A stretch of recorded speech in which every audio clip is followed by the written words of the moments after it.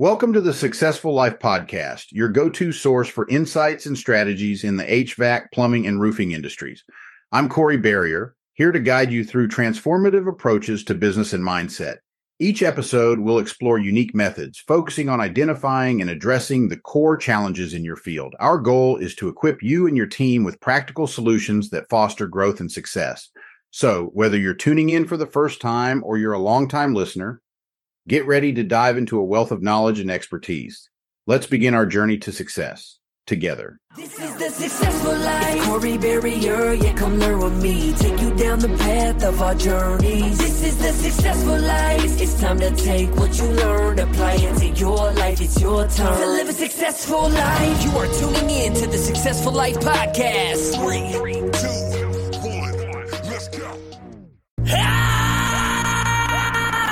The Successful Life Podcast is a space where you can hear stories from badass entrepreneurs and influencers that collectively have millions of listeners and followers. You get to hear their backstories and where they are currently. We discuss how precious your life is and crucial it is to live with a purpose. And God know it, the person looking in the mirror today. This is the Successful Life. It's Corey Barrier, yeah, come learn with me. Take you down the path of our journeys. This is the Successful Life. It's time to take what you learned, apply it to your life. It's your turn to live a successful life. You are tuning in to the Successful Life Podcast. 3, 2, 1, let's go. Welcome to the Successful Life Podcast. I am your host, Corey Barrier, and I am here with Scott Lumley. What's up, Scott? What's going on, my brothers? Good to see you, brother. So, Scott, I am freaking dying to get into some of these questions, and I'm dying to get into the questions because I think it's going to help change some people's lives, if I'm being honest. Well, I hope I can do that for you. So let's do it. Yeah, absolutely, Scott. So can you just give us a little bit of a rundown as far as what you've done in business, just a brief overview, and then I really want to get into where your heart really is, which is human trafficking. Well, yeah, in business, it started off when I was around 16 and a half, 17 years old, when I actually got free from the chains from the preacher. I just started a landscaping company, and I was in high school. As a matter of fact, there's a guy that's on Clubhouse that actually used to work for me. We were having telling some stories about, where I would work all night long laying sod, and then go to school the next day. I only had a year and a half of school, but I'd go out at night and do landscaping. And that's where it all started. And I realized right then, I've actually never had a job. I've never had a job working for anybody. I'm 53 years old and I've never had a job. Because I just, I think coming from what I come from, I didn't ever want to rely on anybody for anything again. So I had a little bit of a chip on my shoulder, and I just wanted to do it all myself. So it started off that way, and it migrated into, I first person to put Hoagie Huts, which are now, Hoagie Hut restaurants into side Exxon stations. And that just happened I'd never seen a Subway at the time. That just happened to be something that was on the West Coast, but not the East Coast. Or in central United States. So I started doing that, and I was like, wait, I'm pretty good at this business thing. And I just started doing a lot of startups, and went into AAA rental and sales, and which we rented office furniture and stuff. And we had about $7 million of office furniture in the Twin Towers when they got hit. So that was a little bit of a devastating blow to us and a lot of other people. And then, it just kept migrating. And, I started E-Depot online, and believe it or not, I was one of the few people, probably 1, 2, or 3 people that Jeff Bezos' team called and wanted us to migrate our electronics company over into Amazon back in matter of fact, there's articles about that. You can go look it up and read it. Wanted us to migrate our electronics company over into his book platform. And at the time, it just didn't make no sense at all. But boy, hindsight's 20/20, isn't it? He's worth $200 billion, and I filed bankruptcy 2 years later. So, whoops. Well, guess what, dude? I think all of us have had, probably some big stops and starts. I know for me, hell, I lost my hormone clinic. I didn't lose it. I was an asshole. Well, that's funny. I lost my hormones at 45, so it worked out. That's right. I should have called you then. Yeah, I went from a stud to a gilded. Yeah, it's perfect. Well, I thought that was going to be like the end all be all for me, but at the end of the day, I partnered with the wrong dude, And you, I'm sure, Scott, at some point in your life, you have partnered with the wrong dude, and shit just didn't go the way you thought it was going to go. I've never had a partner. Sorry. Okay. But except for an ex-wife. And yeah, and I partnered with the wrong one. But she's a wonderful woman. She gave me beautiful children. So I'm very proud of where I'm at with that. But yeah, it was a bad partnership. So I get bad partnerships. And some people are designed for partners and some people aren't. I think a lot of times we force ourselves into partnerships because of skill sets. The other person's bringing something to the table at that moment in time that you think you need. And oftentimes once that has gone away, then the partnership goes away too. Yeah. So, yeah, I mean, it's kind of like if you get in bed with somebody in business, it's kind of like a marriage, really. I mean, you got to be able to trust a person, and you got to know that they're going to do the right thing by you. And that is not always the easiest thing to do. So, it is what it is. But so Scott, can you get into why you are where you are? Physically where you are. Oh, physically. Yeah. That's a whole different question. Yeah. So it all kind of started in 2008. I had a company called Electronic Depot and Blue Bayou. Electronic Depot was just smashing it. We were killing it. And of course, at that particular time, there was no such thing as really e-commerce. It was just emerging. We went through the 2000 bubble and the baby. What do we call that back in the day? When the .coms. The .com bubble. Yeah. Yeah. So we went through all that, and nobody was very successful out of it. And then I decided to start selling liquidation product. And so I was buying a bunch of liquidation product from Circuit City and Best Buy and various different companies. 40 tractor trailer loads a day, not one or two, a lot. And we started selling on eBay, and we were one of the top sellers for years. And I kind of lost my train of thought there. What was the question again? Well, yeah. Why are you where you physically are? Okay. Yeah, there we go. Quite a story behind that. I'm pretty sure. That's where we're going to that. Okay. So I try to forget that, but anyway, so thanks for reminding me. Appreciate that. It's not like the FBI didn't remind me enough, but thank you. So fuck. Anyway, it's not like they didn't show up once a day saying hi, but we become good friends. I bought them a lot of lunches. But anyway, So 2008 went by. We ended up filing bankruptcy in 2010 on a very large company. We were in bankruptcy for 7 years. Did everything we were supposed to according to the book. In the bankruptcy in 2011 or so, I'm sitting at my home. I'm just now starting to get back financially. I've got a baby in the womb. In 2012. It was like right at the end of just like January 2012, December 2011. And I had a knock on the door by 2 FBI agents, and they walked in and they informed me that there was a transaction that happened inside our company for $172,000. And by the way, we did $250 million. But there was a transaction inside our company for $172,000 that the people did not get their product. It was Red Bull, believe it or not. It was a liquidation load of Red Bull. So I didn't know what the hell they were talking about, to tell the truth. I just kind of sit there dumbfounded. And then they commenced to telling me, well, they never got it. So I said, well, let's listen on our bankruptcy reports. And it was listed on the bankruptcy reports. And they just started throwing the pressure on me. They were going to indict me. They were going to, we'd stole the money. They were going to indict me. I'm like, we didn't steal anything. We went bankrupt like everybody else in the world did in 2008 to 2010. Listen, in 2002 and 3 and 4, or excuse me, 1998 to 2004, we were all partying in Las Vegas, rich. In 2008 to 2010, we're all partying downtown at the bankruptcy courts. It was the same group of people. It's like all my friends went to bankruptcy in 2008, 2010. It's like we shifted the party from Vegas straight to the courthouses. So anyway, but it was that's what happened. And so anyway, they kept throwing pressure on me. Finally, they come back with an offer and said, look, if you don't take this offer, we're going to indict. And they said, we're just going to put you on probation. I'm like, well, I've never been in trouble before. I'm not going to be in trouble after. It taught me a damn good lesson, Uh-oh. It taught me a really good lesson.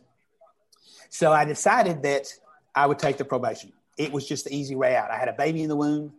I had thriving company. We were up to about $15 million in real estate, growing exponentially. I made over $1 million a month for 72 straight months after that in my real estate business with Resolve Suite, and continued to grow exponentially.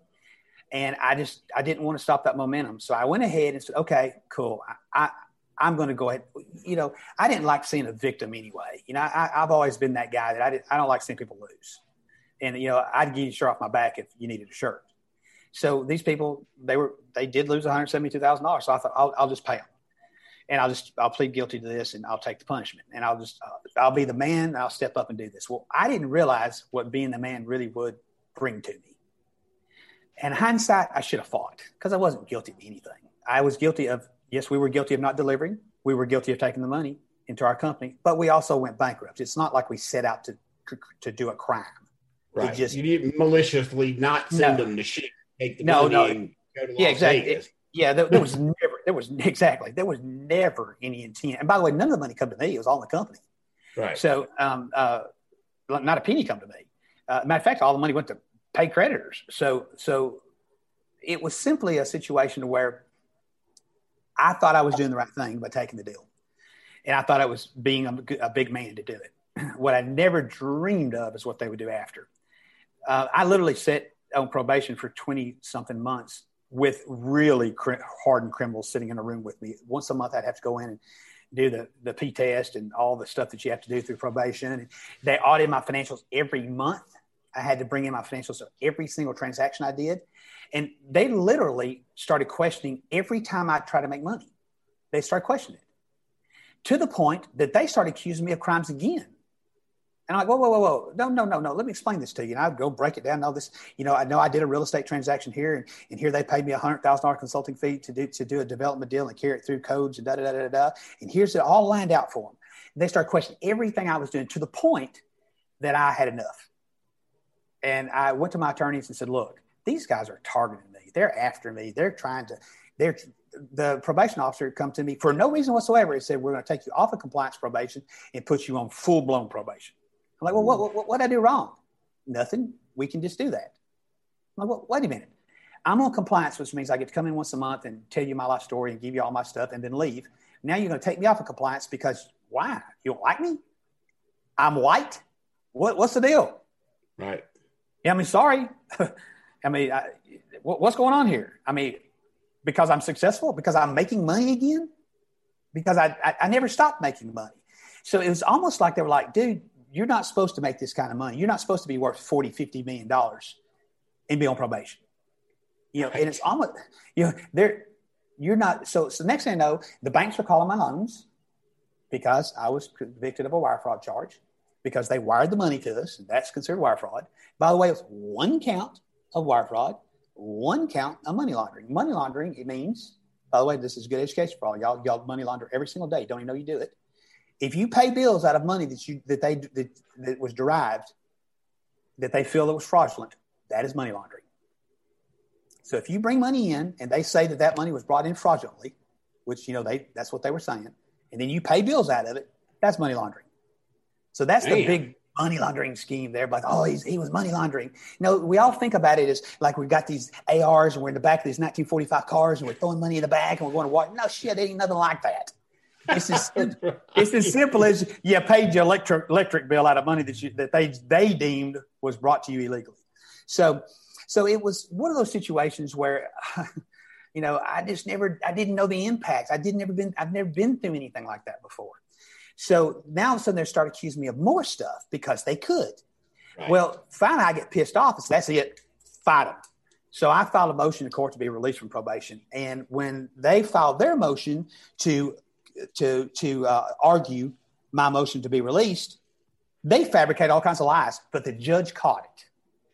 She said, and if you go to my website right now, people, please crash my website because it's a very important document on there from the FBI in the motion that says that not only is this nothing like what he was convicted of originally, this is a travesty and he should be released from probation because you're targeting him. Yeah. So I was released from probation after 24 months. And life went on. But unfortunately, here's what happened. I can't get a bank loan now. Right. Thank God. I can't get a bank loan now. Because when you can't get a bank loan, you get real creative on how to get loans. Okay. Right. And that's the first thing. I cannot, there's certain business transactions I cannot do for illustration. You know, I was going in and buying mortgages from banks. Can't do that no more.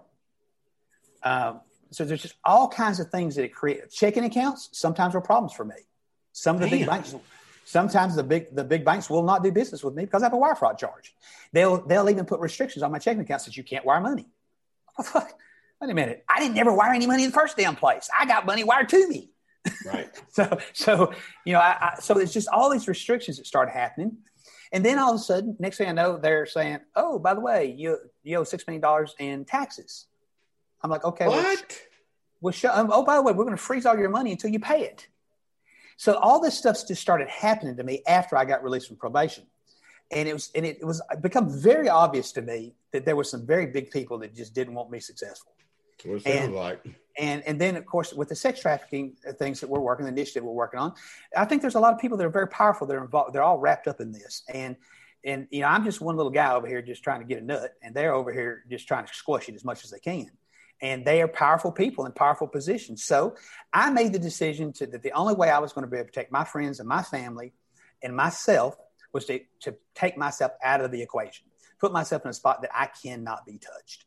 And look, I'm not saying I'm not bulletproof. I'm just simply saying that as far as the U.S. government is concerned, they can't do shit to me. Now, I paid my taxes, and I've done everything I'm supposed to do, and I'm doing things right. I don't do anything unethical or illegal. But if you truly don't want to fall out of the top of the tree and break every limb on the way down, I would highly suggest you put yourself in a position of protection. And what I mean by that is all my companies are offshore now. All my money's offshore now. I'm offshore now. Now I can come back and forth and do anything that y'all do there now. I do have USA checking accounts and I do transact business in USA. But when it comes to my bulk of money, it'll never be in USA again. And that's really sad, right, Scott? Think about that shit. Just because you got one or two guys that fucked it up for you. Now, how much money, and I'm not asking what's in your bank accounts, but we're talking about millions and millions of dollars that now the U.S. government they don't even have access to, meaning to tax or whatever. Well, here's the funny thing. Everybody looks at me like I'm an anomaly. I'm not. Believe me, I can give you a list of people that are just not on Clubhouse talking about it right now. Mm-hmm. You know, the difference between me and them is I have a different initiative. My initiative is to bring awareness to sex trafficking and to bring awareness to what I'm doing. But I have to explain how I'm doing it and where I am and why I'm where I am in order to be able to get to that point. But there are many, many, many very successful people doing the exact same thing I do. They just don't advertise it. Yeah.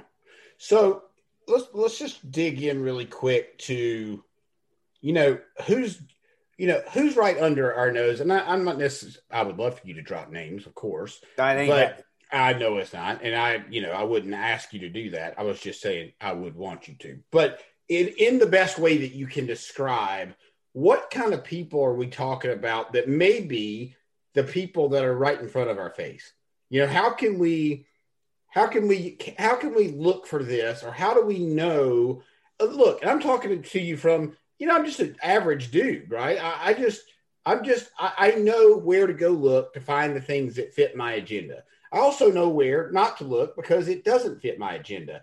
Now, my agenda is not sex trafficking, but my agenda is to find out who the fuck is doing this. And I want to make sure that if I can prevent putting these people in office, if I can prevent doing business with these people, then that's what I'm going to do.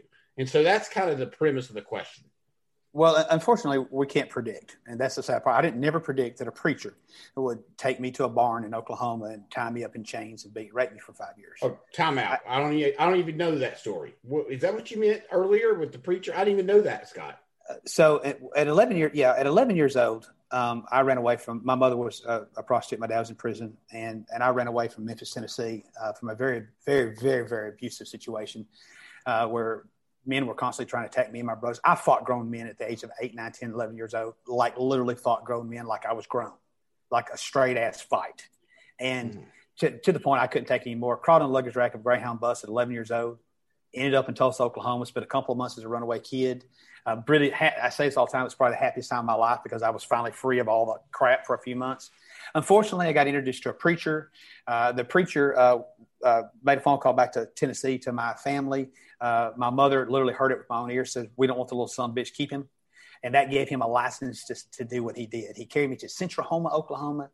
He tied me. He took me out to a barn. He lured me there by telling me that there was a sick dog that we need to put down. Back in those days, that's how you did it. You know, you shot the dog, you put them down. That's what you did back in those days. It was before euthanization and all the other PETA stuff that we have now, and the humane side of it as well. But trust me, the dog needed to be put down. It was sick. We walked me out there, and he handed me a pistol, and he said, "Shoot the dog." And so I shot the dog. I should have shot him. That's what I should have done. I shot the wrong thing. But I was 11. I didn't know no better. And I'll never forget holding the gun and shaking it in my hand and shooting the dog. I'll never forget the sick feeling after that, too, watching it fall. And then I handed the gun to him. I turned around because I was sick to my stomach, and he hit me over the back of the head with a pistol and knocked me out and carried me to the barn and tied me in chains. I was there for 4.8 years being beaten and raped every day. And I say every day, most every day. And eventually it took me almost 500 days to literally spin the chain in my teeth till it finally tempered and broke. Now, you'll hear me often say 1 more minute. And the reason why I say that all the time is because I never really could see a physical evidence that the chain was breaking. I could see that my teeth were grinding down to nothing, which is why I have pretty ones now. But I knew I just kept doing it. I just kept in that same spot, and it eventually broke. And when it broke, being my damn luck, I get caught at anything I do. Hell, I could take the Oreos that I wasn't supposed to eat that last night out of the cabinet. I get caught doing it. So it doesn't matter what the hell I do. I get caught at it. So, don't worry, women. If you want to date me, I'm the perfect guy to date because I can't cheat. I get caught. So anyway,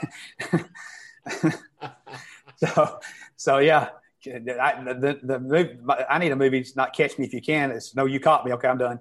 Anyway, so he come walking in about the time I got free. And of course, I'm 185, 200 pound, been on chain for 4.8 years. I am rabid as hell, meaner a snake, ready to kill anything in front of me. He come in, he weighs 125 pounds soaking wet. I jumped him. I beat the living crap out of him. I thought there's no way a man could survive that. I left him in a pool of blood, thought he was dead, exactly what he deserved, which I had to kill him, but I didn't. Unfortunately, I didn't. But I thought I had for 30 years. And for 30 years, I didn't talk about it.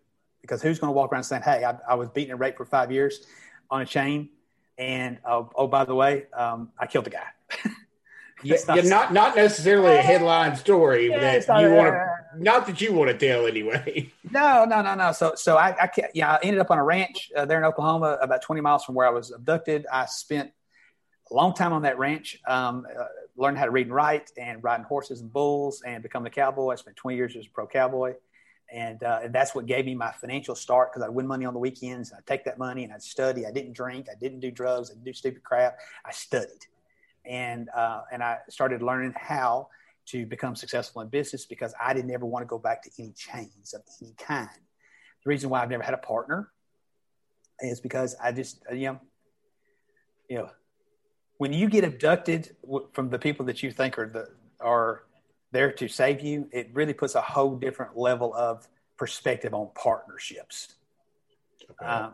So I have, but I will say this. I think it's important people hear this. Tony Gonzalez has said this to me 1,000 times, and I can't quote this because I'm too stupid, but I'm going to try. He says, you go far with yourself, but you go further with many. Is that how he says it? Something along those lines. Y'all can figure that out. There's a cool quote that he says all the time, but you go farther with many.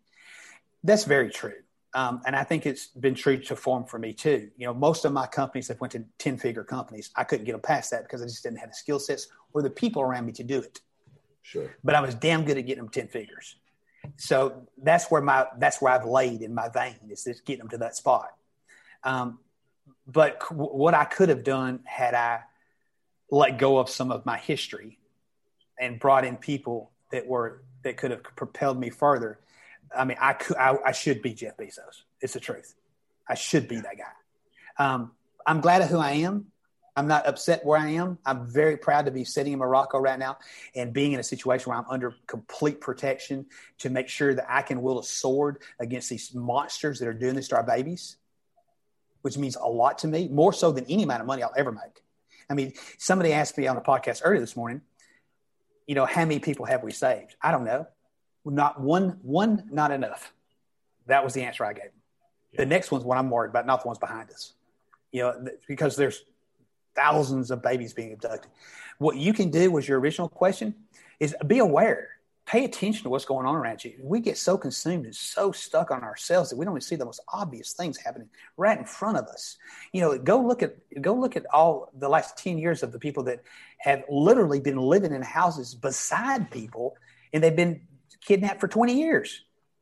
And nobody's paying attention to it because they're just not looking for the signs. They're too consumed with their own damn lives. Well, what do we look for? Like, I don't know. Like, what do we look for? I think you actually do know. You just ignore it a lot of times. A lot of times we just overlook the little things. I'm going to give you a perfect example. Sure. I was in Atlanta about 5 years ago, and I went to an event at a church. It was a business event, but it was held at a church. There's 5,000 people there. And after the event was over with, they took about 40 of us back to a room where we were going to sit and have dinner and have a little communion kind of thing. It was really a really cool thing. Well, I sit down on one side of the table, and a gentleman sat down. I'm obviously not calling no names, but a gentleman sat on the other side of the table, and he had maybe an 8 or 9 year old daughter with him. And I'm sitting there, and I went to eat my food, and I looked up, and I looked at that little girl. I immediately stood up, didn't even get the food to my mouth. I literally stood up, walked to the back, got the preacher, and said, "Call the police." He goes, "What?" I said, "Call the police right now." They got the police there. I walked up to the guy and said, I told the police what was going on. They went and got the guy, got the little girl. DHS got involved. Everybody got involved in this thing. A bunch of people got in. They interrogated the girl, interrogated the guy. He was molesting the little girl. Got him. All because I looked up and watched the way she was moving around this guy. I could tell something was off. Something just wasn't right. Now, look, it could have been pretty embarrassing if I was wrong, right? Could have been. Very embarrassing. Possibly even defamation, lawsuits. Yeah. But I wasn't wrong. Right. And I saved one more kid.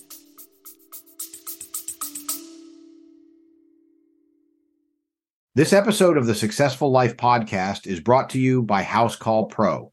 Whether you're looking to streamline your operations, reduce paperwork, or boost revenue, House Call Pro is your all-in-one business solution.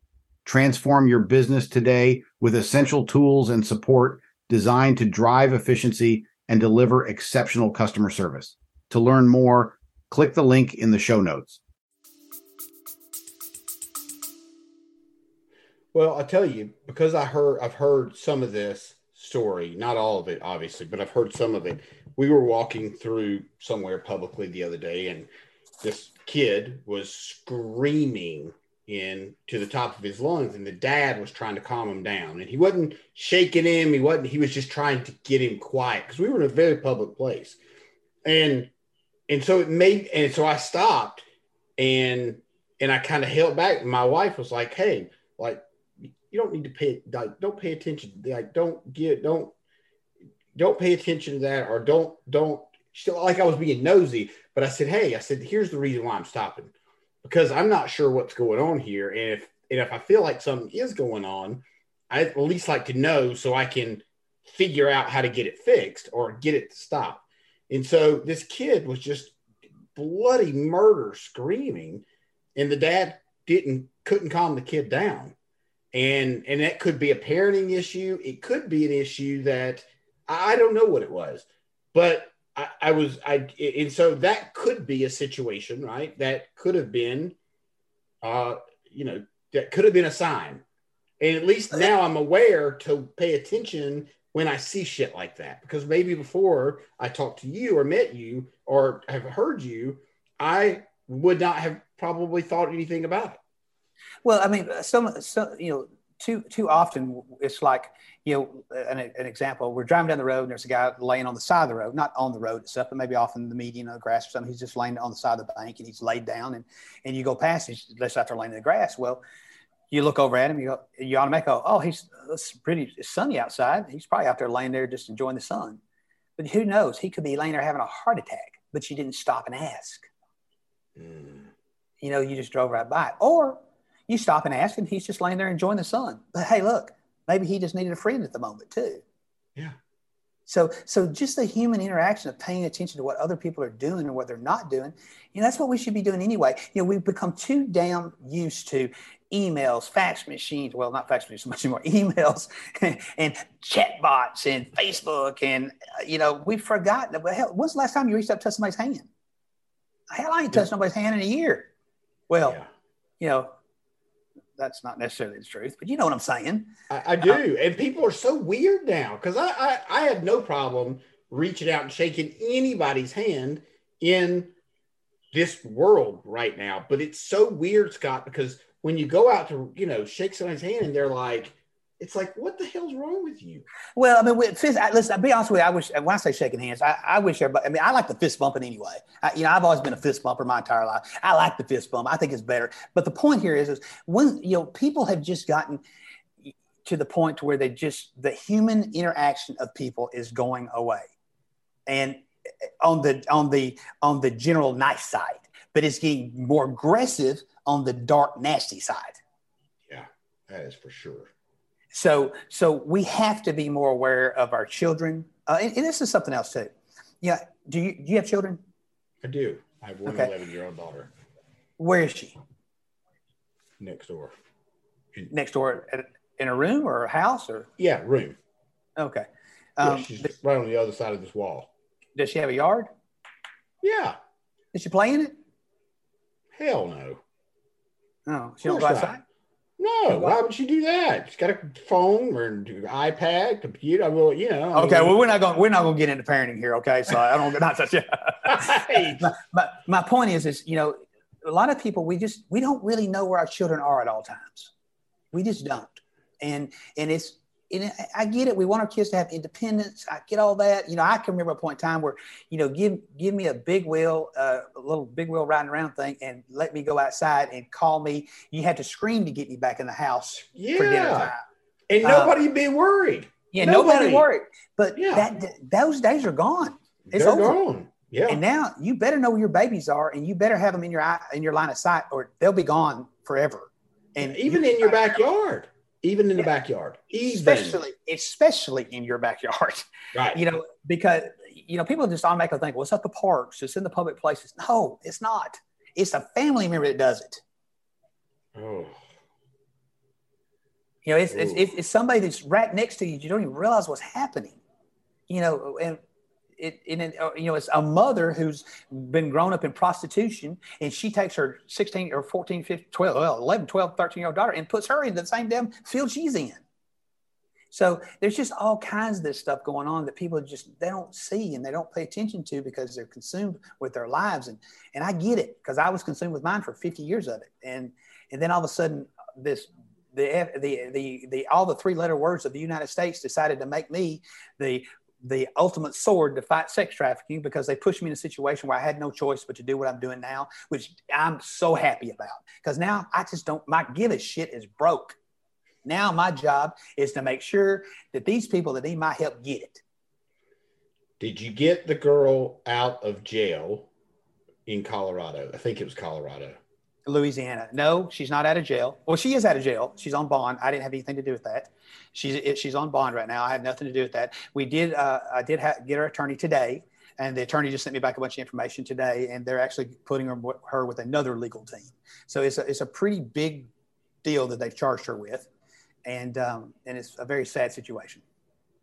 And it was completely misconstrued. It wasn't even. It almost sounded like shouldn't even be a charge. Well, right? she was sex trafficked, and she was a victim that was in the, as I've understood this so far, and I don't want to be quoting this just yet because I'm still studying all the documents, but she was in the backseat of a car, drugged out, been, abused, molested, raped, possibly even abducted, and she got it. 2 guys got out of the car, went and killed somebody, got back in the car. They got caught.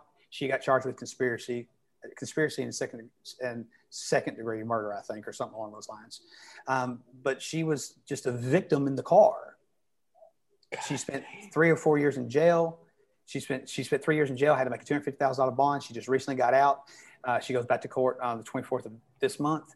And there'll be a full-blown trial. She does not have representation because nobody gives a shit about her but us.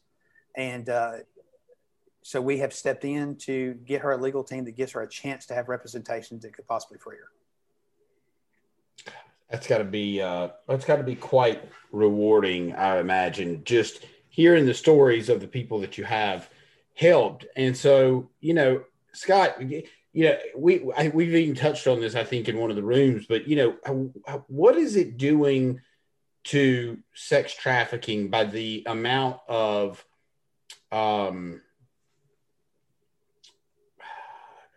shadow ban? What is the word I'm looking for?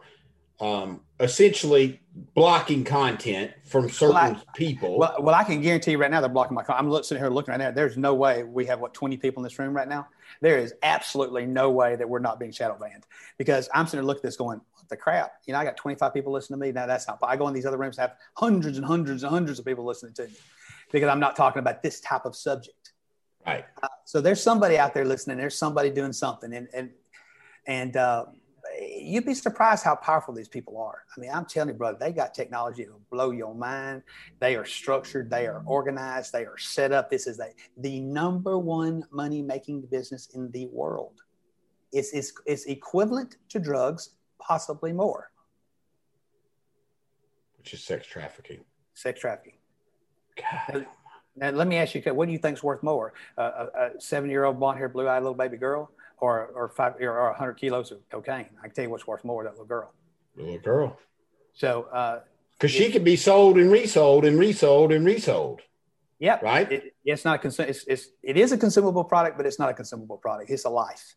And You know what? It is sick and it's sad and it pisses me off. And I had to get to the point to where everybody had pissed me off so bad that I had to give up everything I had. I gave up the Lamborghinis, the Ferraris, the fancy houses. My house in Nashville would blow your mind. It would blow your mind. It echoed when you walked through. It's so beautiful. And I loved it, but I had to give it all up and leave. And I live in a 2,000 square foot apartment. I mean, that's beautiful. And I got a resort. Yeah, I'm okay. I mean, it's not like I'm desolate here. I mean, come on, really. But I had to put myself in a position where I could wield this sword and be in control of my own destiny. I had to write the narrative. I can't let nobody write my narrative no more.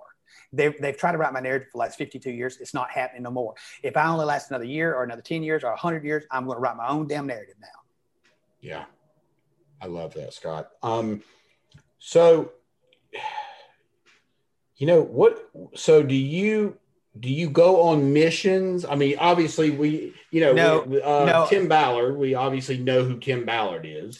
Well, I mean, Tim's the king of sex. I mean, he's the king. Listen, I am the weakest link in sex trafficking. I say this every single time. The soldiers, the guys that are out there kicking ass, Jason Sincera, I can't say his last name was crap. Cammy, some of these people that come into my feeds and stuff. I don't know who's on here right now.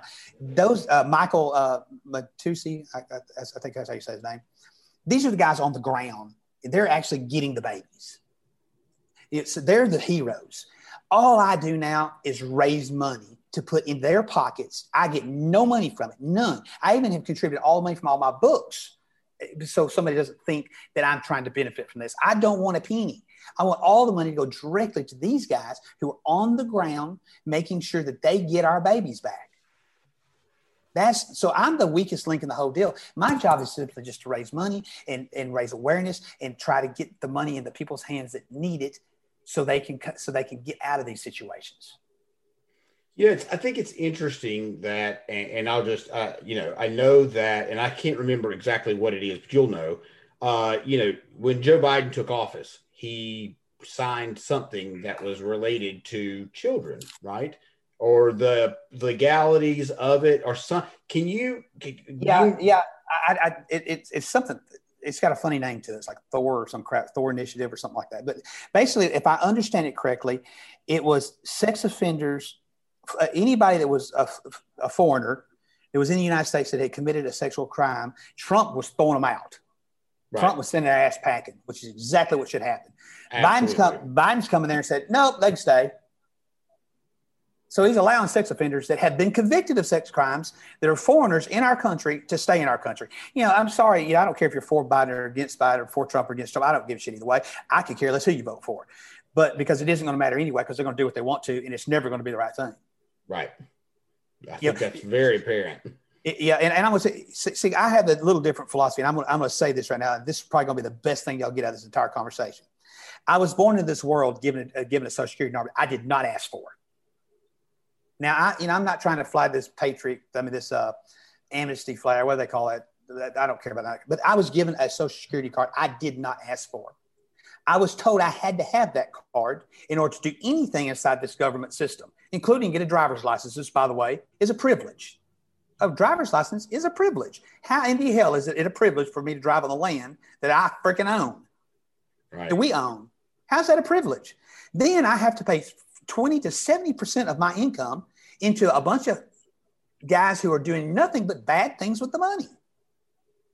They're not doing, okay, they build roads. Okay, sometimes they do, but I can't name the tires I've tore up potholes. So it comes down to, we don't even know where the money's going, but yet we talk about coaches are frauds, or we talk about, this is a fraud, or that's a fraud. Scott Lumby's a fraud because he got convicted of a crime. No. You're living a fraud.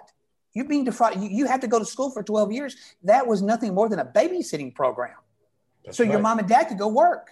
That's all that is. You learned how to read, write, and get in trouble or stay out of trouble. That's all you learned. Then you go into college and hit the ultimate fraud. You get a license that says, hey, live the American dream. Oh, by the way, we're going to give you a certificate that says you can only make a certain amount of money per year. That's right. I'm going to become an accountant. I can only make $40 an hour for the rest of my life, unless I go build a big practice. But as far as that license is concerned, you were limited. I want to be a nurse. Great. You're going to make $35 to $40 an hour for the rest of your life. Congratulations. I'm glad we need nurses, and I'm proud of these people. But they're limited what you do through the system.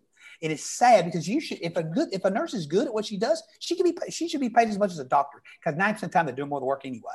So ain't that the truth? So it comes down to, we've been taught this bullshit American dream, and too many people are living it. George Bush says everybody deserves a house. No, you don't. Everybody don't deserve a house. Some people need an apartment. Some people need to live with mom and dad so they can build their net worth. You don't deserve a house. No, but what you think you do is because you went to college for 4 years and you met a real cute girl or a real cute guy, and you had, oh, by the way, we got to make love because that's important, right? And we end up with a little kid. Now all of a sudden one of us have to quit our American dream because have to stay home and take care of the kid. Or maybe we both try to live the American dream, but then we need 2 cars and 2 payments and a house. Before long, maybe we get lucky and stay together forever, which, by the way, doesn't happen 80% of the time. So, but maybe we get lucky and we live out this life, and we go 40 years and we save a whole $1 million just in time to hit 65 years old and have to give it all back in medical bills. God, congratulations, folks. You lived the damn American dream. It just don't even make sense, folks. It's just not logical. And so, I thank God in a lot of ways they pushed me out of this. I feel like one of the lucky ones that I got pushed out of the system. Take my Social Security card, stick it up your tail. I didn't ask for it in the first place. Yeah. Man. Yeah, I agree with you. And you're right. You really spelled it out exactly right. And it's interesting because, Scott, if I hadn't have got caught with drugs in 2005, I'm a felon. I was convicted of drug trafficking, cocaine, which looks about as bad as what yours does if you look at it on paper. And you probably had a quarter ounce of pot on you, right? Well, no, I had about 4 ounces of cocaine. So I was guilty. I was guilty, right? But I wasn't selling dope to small children, right? I was selling dope to the judges and the attorneys. That's what I was doing. But anyway, that's beside the point. I did the crime, whatever. But guess what? That caused me to be creative, just like you said. It caused me to say, all right, well, I don't have a college education. I did complete high school, but I don't have a college education. Now I'm a convicted felon. Well, what does that equal? No damn job. Well, that's great because I was forced to start my own shit. And I'm glad that I was, because guess what? I called the shots. I mean, it's I think entrepreneurship is a beautiful thing if you can get it right, and it ain't easy. But I tell you what, if there's somebody that's that didn't complete college or has a felony or hell has even a misdemeanor for that matter, there's other options for you out there. There's other options for people that are that have made mistakes. I mean, but you got to get creative, and nobody's going to hand it to you. And, and maybe some folks, but I haven't met too many people that will. So, well, Scott, this has been, you've shared a lot of information here. Where, if people want to learn more about sex trafficking, where would you tell them to go? Go to scottlumley.club and get your email address in. I'm going to be starting to do more and more updates on it. We have, this obviously the .club thing has just started a month or so ago. So we've been building our email list and building our information, but we're going to start sharing more and more and more information through that portal, just because it's where everybody comes to put their stamp on who they are, and it gives me a chance to reach back out to them. So we're going to start having more information flow back through that. And there's going to be business stuff in there too. People need to understand the reason why I lean so heavy into business is because businesses are what makes money for us to be able to fight these problems. It's that simple. I can't fight sex trafficking on your donations. That won't work. I think in the last 4 weeks, the people on this platform have donated a whole $350. Thank y'all very much for that. But that literally won't buy the gas to get somebody out of the gutter. So we have to. So what I've done is as my business acquisitions and companies, I'm pushing these companies that I'm buying. I just bought one last week, and I make them give their profits to the charity. Please dive into that, because I love this story. So yeah, I bought a company last week, and it was a very profitable company. I had a 27% profit margin. Had for the last 4 years straight. Bought the company, and literally closed on the transaction. And the next day, sent them a letter and said that 21% of all profits go to a specific charity, and it wasn't a request. You keep 7% of the profits. You use the 7% of the profits to keep the company going in the right direction. We're not going to try to grow the company or expand the company. We're going to stay right where we're at. And if we need to grow it, then I'll reconsider. But right now, 21% of the profits go to this charity, period. And why did you do that? I had to. It's not like the board of directors ain't going to jump up and vote it in. So that's that's where I wanted you to go with it. And what are these guys going to do? They'll spend it on the Lamborghini, or whatever. Yeah. Well, they spend it on their bonuses and their, I said this the other day too. They spend it on their girlfriend and their wife, and their cars and their fancy stuff. And they don't. And not everybody. I don't want to point it. Not everybody does that, but too many people do it, and it eats into the profits that could possibly be going to a cause that would better people's lives. So in my situation, it's just the way I do it. It's the way I have realized that asking don't work. I've asked till I'm blue in the face. So I don't ask no more. It's this way. I buy the companies. It's this way, or get the hell out. You can quit. I guess you probably don't tell them that going into it, or they probably potentially wouldn't. Well, I think the word's getting out pretty quickly. They know when I come to the room now who's there. Yeah. So I think the word's getting out, but that's a good thing too, because it gets rid of the people that you didn't want anyway. That's right. So I think it's kind of good to have that presence when you're walking in. They know you're coming, and when they know you're coming, they're probably going to head the other way, especially if they have some impropriety they're trying to hide, because they know we're exposing. Hey, listen, I'm going to step up and tell you anything you want to know about me, and sometimes it's just not good. And I wish it was, but I think lack of education coming up through I'm trying to make excuses for myself right now, which really I have none, but I think a lack of education was a real handicap for me. And I'm not talking about a lack of formal education. I'm talking about just trying to do it all myself without leaning out to other people saying, hey, what did you do in this situation? I didn't have the resources that we have today. There wasn't a such thing as Google. Now you can Google anything you want to learn how to do. You can Google it. I don't care what it is. And or Clubhouse, where I talk to Corey and Callie up here and say, hey, what did y'all do in this situation? You didn't have that back then. So you just had to go through the failed mistakes and learn. And I think had I had somebody to lean on and ask those questions, a lot of these failures that were in my life probably would not have happened. And then leaning on the fact that if I would have been wise enough to reach out to people for help, rather than just try to tote it all by myself, I think that would have probably made me a lot more successful. But right now, it doesn't really matter anymore how successful I am or am not. What matters to me is I get to say babies. That's right. And do you ever get to meet the children, just out of curiosity? I do not. Again, I told you before, once these kids are extracted and pulled out, and I say I do not. I obviously met the girl that's in jail. I've videoed her 2 or 3 times, and some other people like that. I'll do some video chats with them sometimes. But these young babies and stuff, or these younger kids, they go into programs. They go into aftercare situations. They get put into homes. They're well cared for, and they need to be extracted completely out of that life. They need no reminders of it. They need to get their lives straight. So typically no. But here's the thing. I don't need that gratitude. I don't need that feeling. I just need to know they're okay. Yeah. Yeah. Well, it goes to show, really, Scott, the kind of person that you are.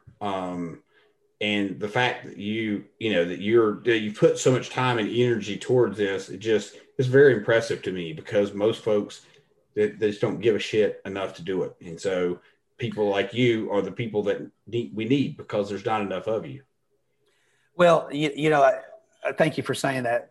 I looked down, saw Miriam in the audience right here, and she literally stood in front of me 2 hours ago and told me I look like shit.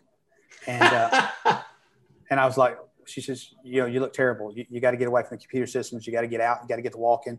I get so passionate about this that I literally will go 3, 4, 5, 6 days on just a few hours of sleep a night. And because I'm just so engulfed into making sure that we're successful in our endeavors, from the business side and from the sex trafficking side, because they really do walk hand in hand for me. But it's important that we take care of ourselves too. So, but that's what she told me literally 2 hours ago. You look like shit. Well, guess what? We got to have somebody like that in our life. Yeah. Well, hey, I appreciated it. Yeah. Absolutely. I went and got on my bicycle and went to riding. Hell yeah. Good. That's excellent. Well, Scott, we're going to wrap up the podcast, and we're going to go ahead and switch over to take some questions in the audience. So, dude, I can't thank you enough for this. I really appreciate this. I've been really looking forward to it. And you're just a good man, and I appreciate that. Thank you, brother. My pleasure, dude. If you took anything away from this podcast, make sure you subscribe, leave a review, and go check out some other episodes on SuccessfulLifePodcast.com. This is the Successful Life. Thank you for tuning into the Successful Life Podcast. We hope today's insights have ignited your passion and provided tools to shape your leadership journey. Remember, greatness is a journey, not a destination. Continue your pursuit by exploring more resources and insights over at CoreyBarrier.com. Until next time, keep leading, keep learning, and keep striving for excellence. Stay inspired, and see you on the next episode.